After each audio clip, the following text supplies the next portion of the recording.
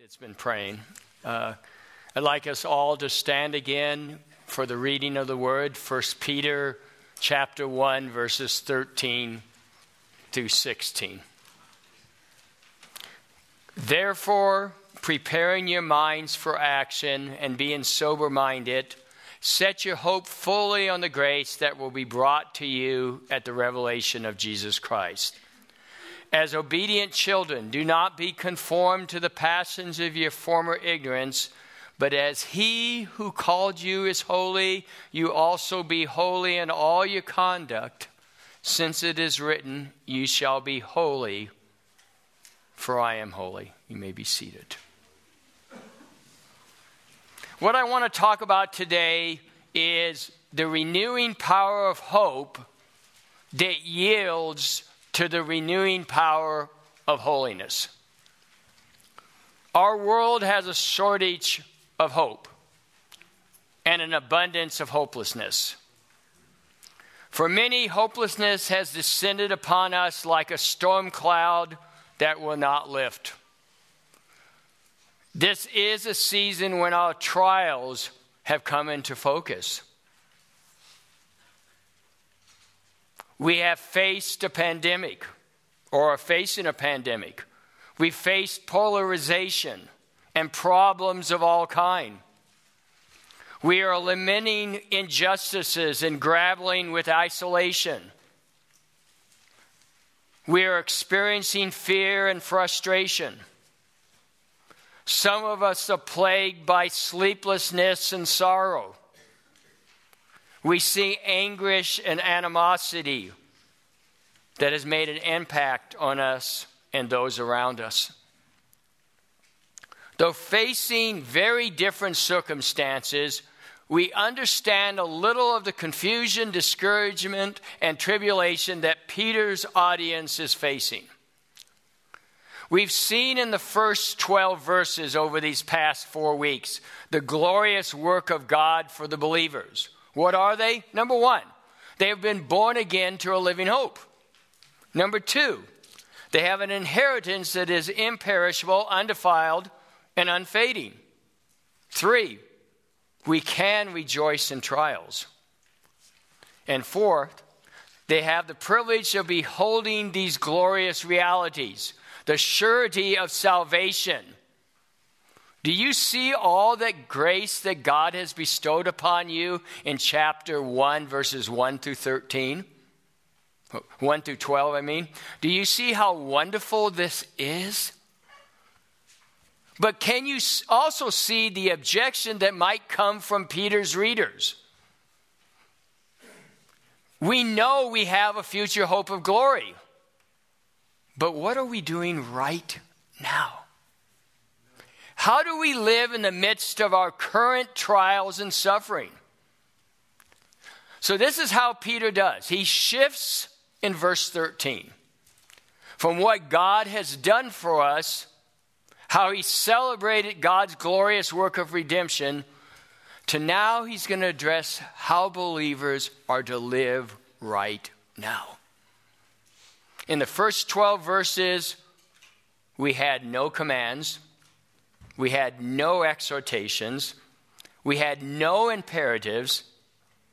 But now Peter shifts to give us 5 main commands in 1:13 through 2:3. Don't be alarmed. I'm only going through the first 2. Peter's main point in our passage is that believers live to reflect their heavenly hope and true identity. The promise of a future heavenly hope informs and shapes our thoughts and actions right now. Faith in Christ isn't just about insurance for the future, but it's a renewing power for the present. Our identity in Christ informs all of our attitudes, all of our thoughts, and actions right this moment. So in this passage, we have 2 commandments. We have the command to renew the power of hope. And secondly, we have the renewing power of holiness. So let us start with the renewing power of hope. Let me reread verse 13 for us. Therefore, preparing your minds for action and being sober-minded, set your hope fully on the grace that will be brought to you at the revelation of Jesus Christ. What I want you to first notice is the word therefore. See, that gives us Peter's shift. He goes from recounting God's glorious work in the new birth to now exhorting these readers how to live in light of the truths he just shared. God's commands are rooted in a changed identity as his children. You see, we don't change our behavior to be accepted by God, but we are welcomed into God's family to live as his children. Let me say that again because it's kind of thing. We don't change our behavior to be accepted by God, but we are welcomed into God's family to live as his children. This command, the first command, is to set your hope fully on the grace that we brought to you at the revelation of Jesus Christ. That's the imperative. Set your hope. You see, hope is not a passive thing. It's not a passive feeling, but it's a response to the sovereign work of God. Peter's command to set your hope comes after recounting the grace of God in verses 1 through 12. You know, I've already said that, but let me repeat it again. We have been chosen. We've been born again to a living hope. You have an inheritance that's imperishable, undefiled, and unfading. He's protecting us. We have a future salvation and the privilege of receiving all of this grace. We respond to God's grace in our lives by hoping in, trusting in, and placing our faith in God's grace. Peter uses hope and faith almost interchangeably. Almost. Faith is trusting God to do what he says he'll do. Hope is trusting God for his future grace that he has promised. In 1 Peter 3:15, we read this.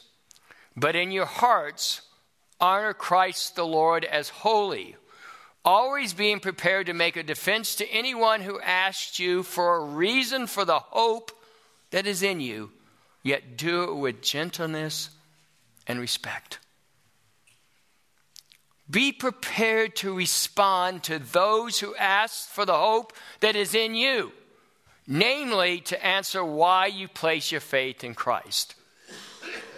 You see, two ways Peter is calling us to set our hopes.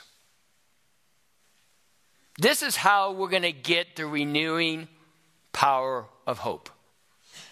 Two things. Number one, prepare your minds for actions and be sober-minded. So let's start out with, let us prepare our minds for action. Now, I can see, because we have a lot of different translations here in this congregation, that some of your Bible translates it this way. More literally, girding up the loins of your mind. Okay? Girding up your loins of your mind. That might be a better translation. The image there is of a first century men who wore long flowing garments that would have made it difficult or nearly impossible to run or engage in some serious work. You can make the picture, okay? You'll probably trip over it.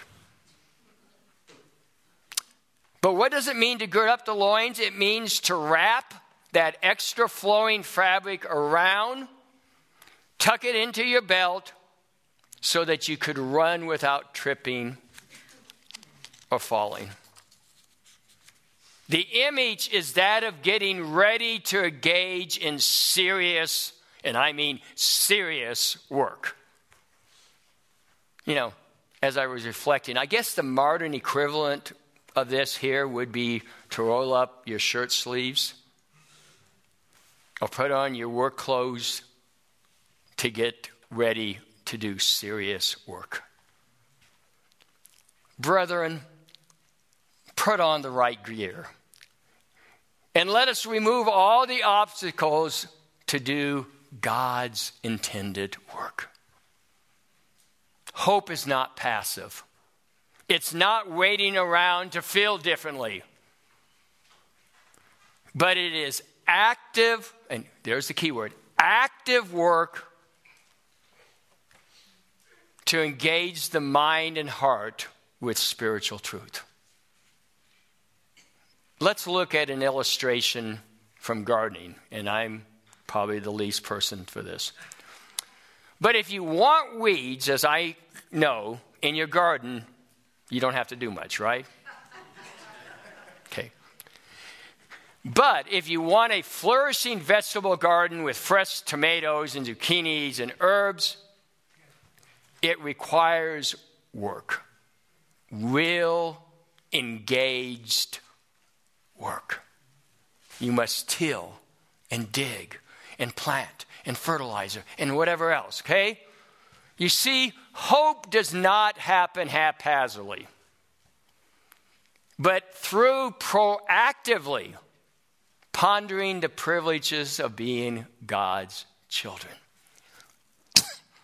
To gird up the loins of your mind is to exercise effort, energy, and intentionality to call to mind the glorious work of the gospel. Just notice, effort, energy, intentionality, focused. Going back to the garden metaphor, our minds are like a garden, right?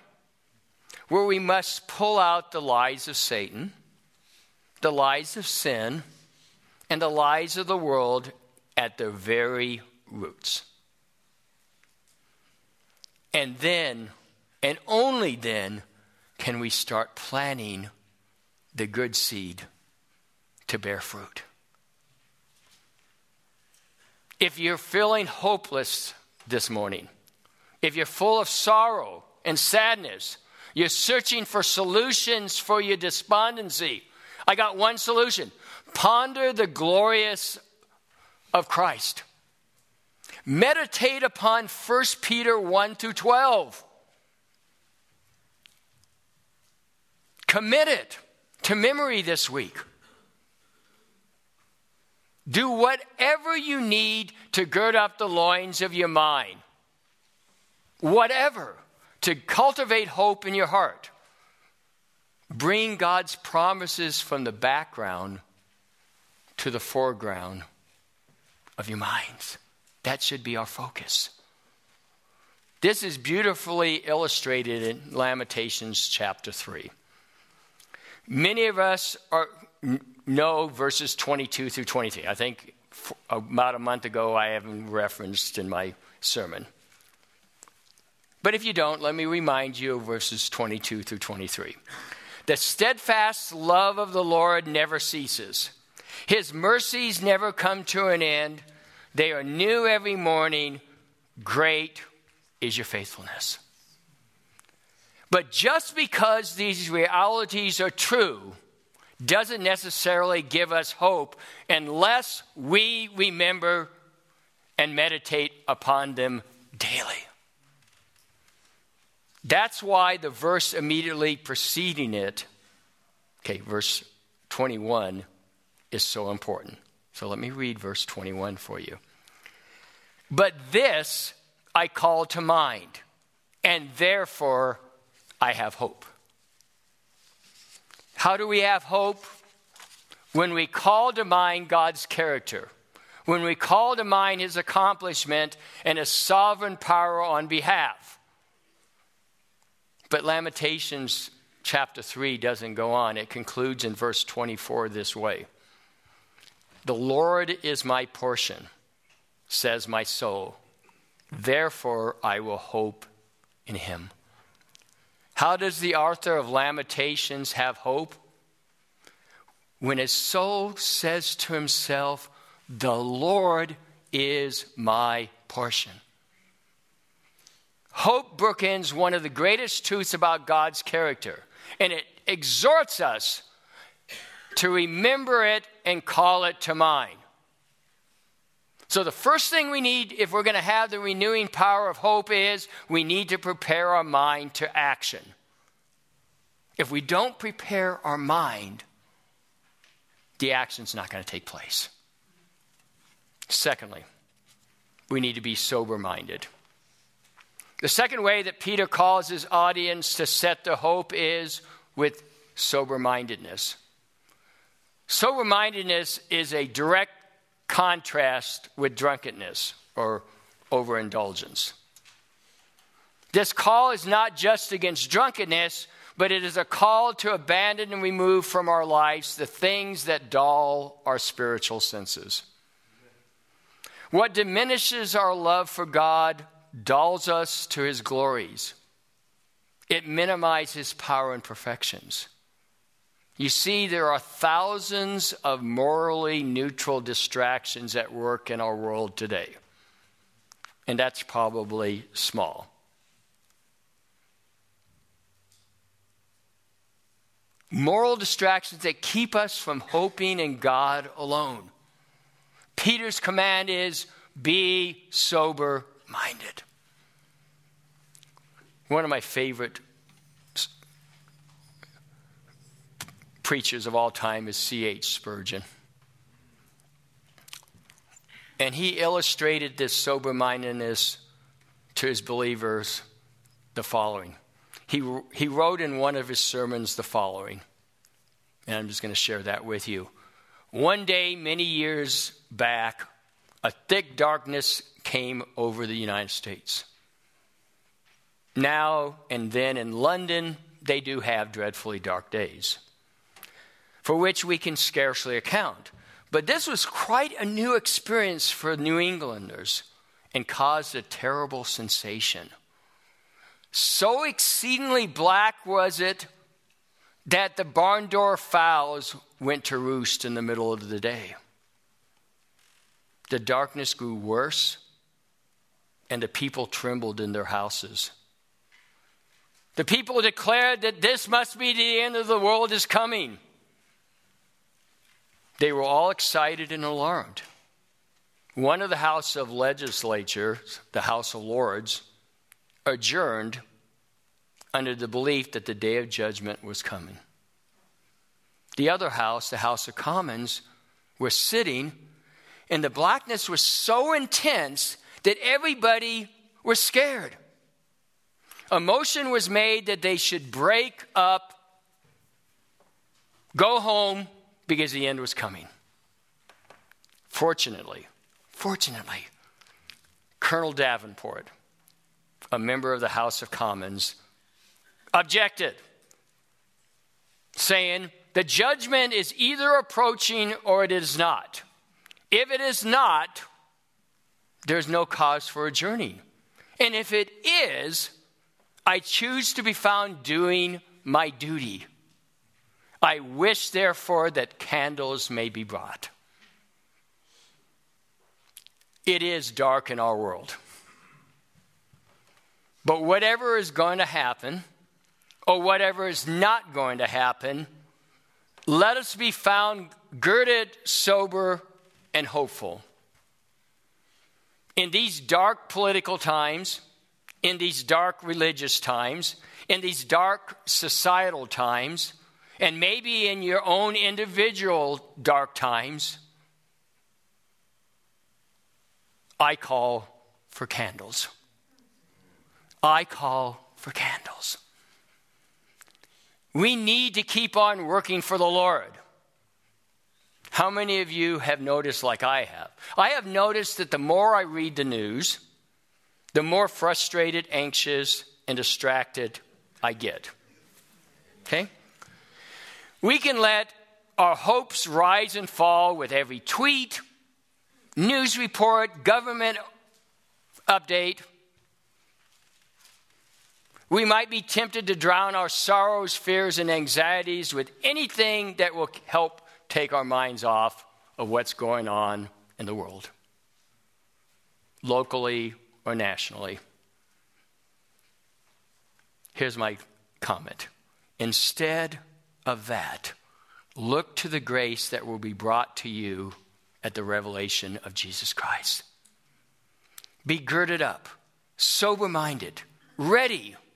Leave behind the junk food that the world offers and feast on the promises of God. I love the song, I am a promise, I am a possibility, the little children's song, with a capital P. That is how we get the renewing power of hope.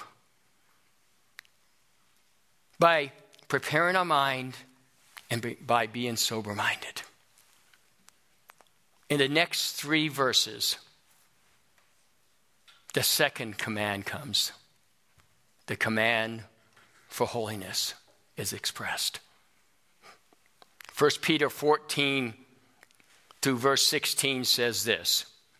As obedient children, do not be conformed to the passions of your former ignorance, but as he who called you is holy, you also be holy in all your conduct. Since it is written, you shall be holy, for I am holy. Notice how Peter prefaces his command with verse 14. He begins by appealing to us as obedient children. Does that sound familiar? Go back to verse 2. The command for holiness flows from our identity as his obedient children, because we have been rescued out of darkness and brought into God's marvelous light, as our scripture says. You see, the call to holiness doesn't need to be burdensome, because we are children of God. We are to increasingly resemble our Heavenly Father. See, be ye holy is a continual action. We get better and better and better. Let me ask you this rhetorical question. Have you ever noticed that those of the same household have similar mannerisms, similar humor, and sometimes even a distinct smell? You see, Peter is calling his readers to resemble their Heavenly Father. He's saying, I want you to look like him, act like him, love like him, and even to have his sweet aroma that it says in other parts of the Bible. Our family resemblance to God needs to be in contrast with our former. Let me remind you of what it says. Do not be conformed to the passions of your former ignorance. In other words, don't live according to your former way of life, according to that which is past. The past needs to be the what? The past. But live as you are now, as God's adopted children. You see, hope and holiness do relate. These verses do relate. When we're faced with trials and challenges, we are refined to truly hope in God. We're not to hope in acceptance or safety or trials or challenges or prosperity or anything else you want to do. As we hope in God during trials and challenges, God is using it to make us more and more like him. We are to be conformed to his image. If you don't believe that, look up 2 Corinthians 3:18. It says this, and we all, with unveiled face, beholding the glory of the Lord, are being transformed into the same image from one degree of glory to another, for this comes from the Lord who is the Spirit. Peter in verse 16 quotes Leviticus, right? He says, ye shall be holy, for I am holy. These words are repeated throughout the book of Leviticus, over and over and over again. And it's repeated because God's people are to reflect God's character. Holiness is appropriate and should be implemented in us as God's people. But before I leave that, I want us not to miss one thing in the book of Leviticus, especially in chapter 19. So if you all want to go to chapter 19, because I'm going to be in there for a little bit, I want us to see the repeated refrain here. He says this over and over again. I am the Lord your God. So let's start with verses 1 through 4. And the Lord spoke to Moses, saying, speak to all the congregations of the people of Israel, and say to them, ye shall be holy, for I, the Lord your God, am holy. Every one of you shall revere his mother and his father, and shall keep my Sabbath. I am the Lord your God. Do not turn to idols or make for yourselves any gods of cast metal. I am the Lord your God. The repeated message throughout Leviticus, which Peter quotes, is that God's people are to have their lives radically renewed by their new identity, by the renewing power of holiness. I am the Lord your God. I am.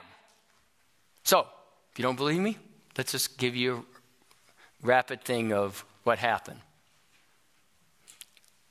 Verses 9 and 10. God's people are to reap their fields, to leave some for the poor and sojourner. Why? Because I am the Lord your God. Verses 11 and 12. God's people are not to steal or lie. Why? Because I am the Lord. Verses 13 through 14. God's people are not to oppress their neighbors, not to oppress the laborers, not to mistreat the deaf or blind. Why, everybody? I am the Lord. Verses 15 and 16. God's people are not to be unjust or discriminate against the poor. Why? Yeah. Verse 17 and 18. God's people are not to hate their brother or seek out revenge. Why? Yeah. And it goes on and on and on and on and on. Instructions are given for how to treat your daughter, how to honor the elderly, how to treat strangers, how to be just in your business dealings. That's just to name a few. And each one of them is followed by either I am the Lord or I am the Lord your God. You see, the point that Moses is trying to tell us in Leviticus is that your identity as God's people informs all of your life. Your allegiance to Jesus transforms what you do, how you live, what you pursue, what you delight in every single aspect of life. Excuse me.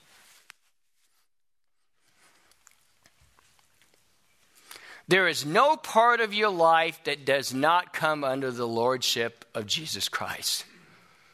Being a child of God changes everything. Faith in Christ isn't just about the insurance for the future, but a renewing power of holiness for the present. We are to live justly, to love our neighbors, to consider the poor, the deaf, the powerless. Why? Because we are God's people. We are children of God.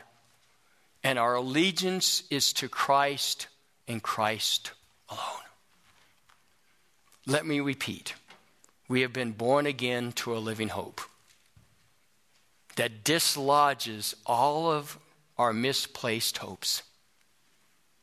You see, by setting a hope on this grace, which is the revelation to come, we remove lesser hope and lesser loves. We unearth our idols of comfort and security. And hopefully we increasingly love the things that are lovely and look more and more like Christ. This is what's called the renewing power of holiness. Be ye holy, for I am holy. You see, I love to come to the church. It is a beautiful thing when you can interact and encounter people that resemble Jesus. You think to yourself, look at that hope. Look at that joy. Look at the trust even in the midst of great hardship. If this morning you're low on hope, you have a surplus of worry and anxiety, I'm glad you're here. Because you know what? Jesus is the answer. What we need to do is take our eyes off lesser hopes, insufficient hopes, hopes that ultimately disappoint us. And as it said in the first part of this passage, set your hope fully on Christ by entrusting your life to him this morning. For you see, he has storehouses of hope. He's ready and available to give all who will become and surrender to him. You see, what I'm talking about today is not a temporarily stimulus package to help us feel better.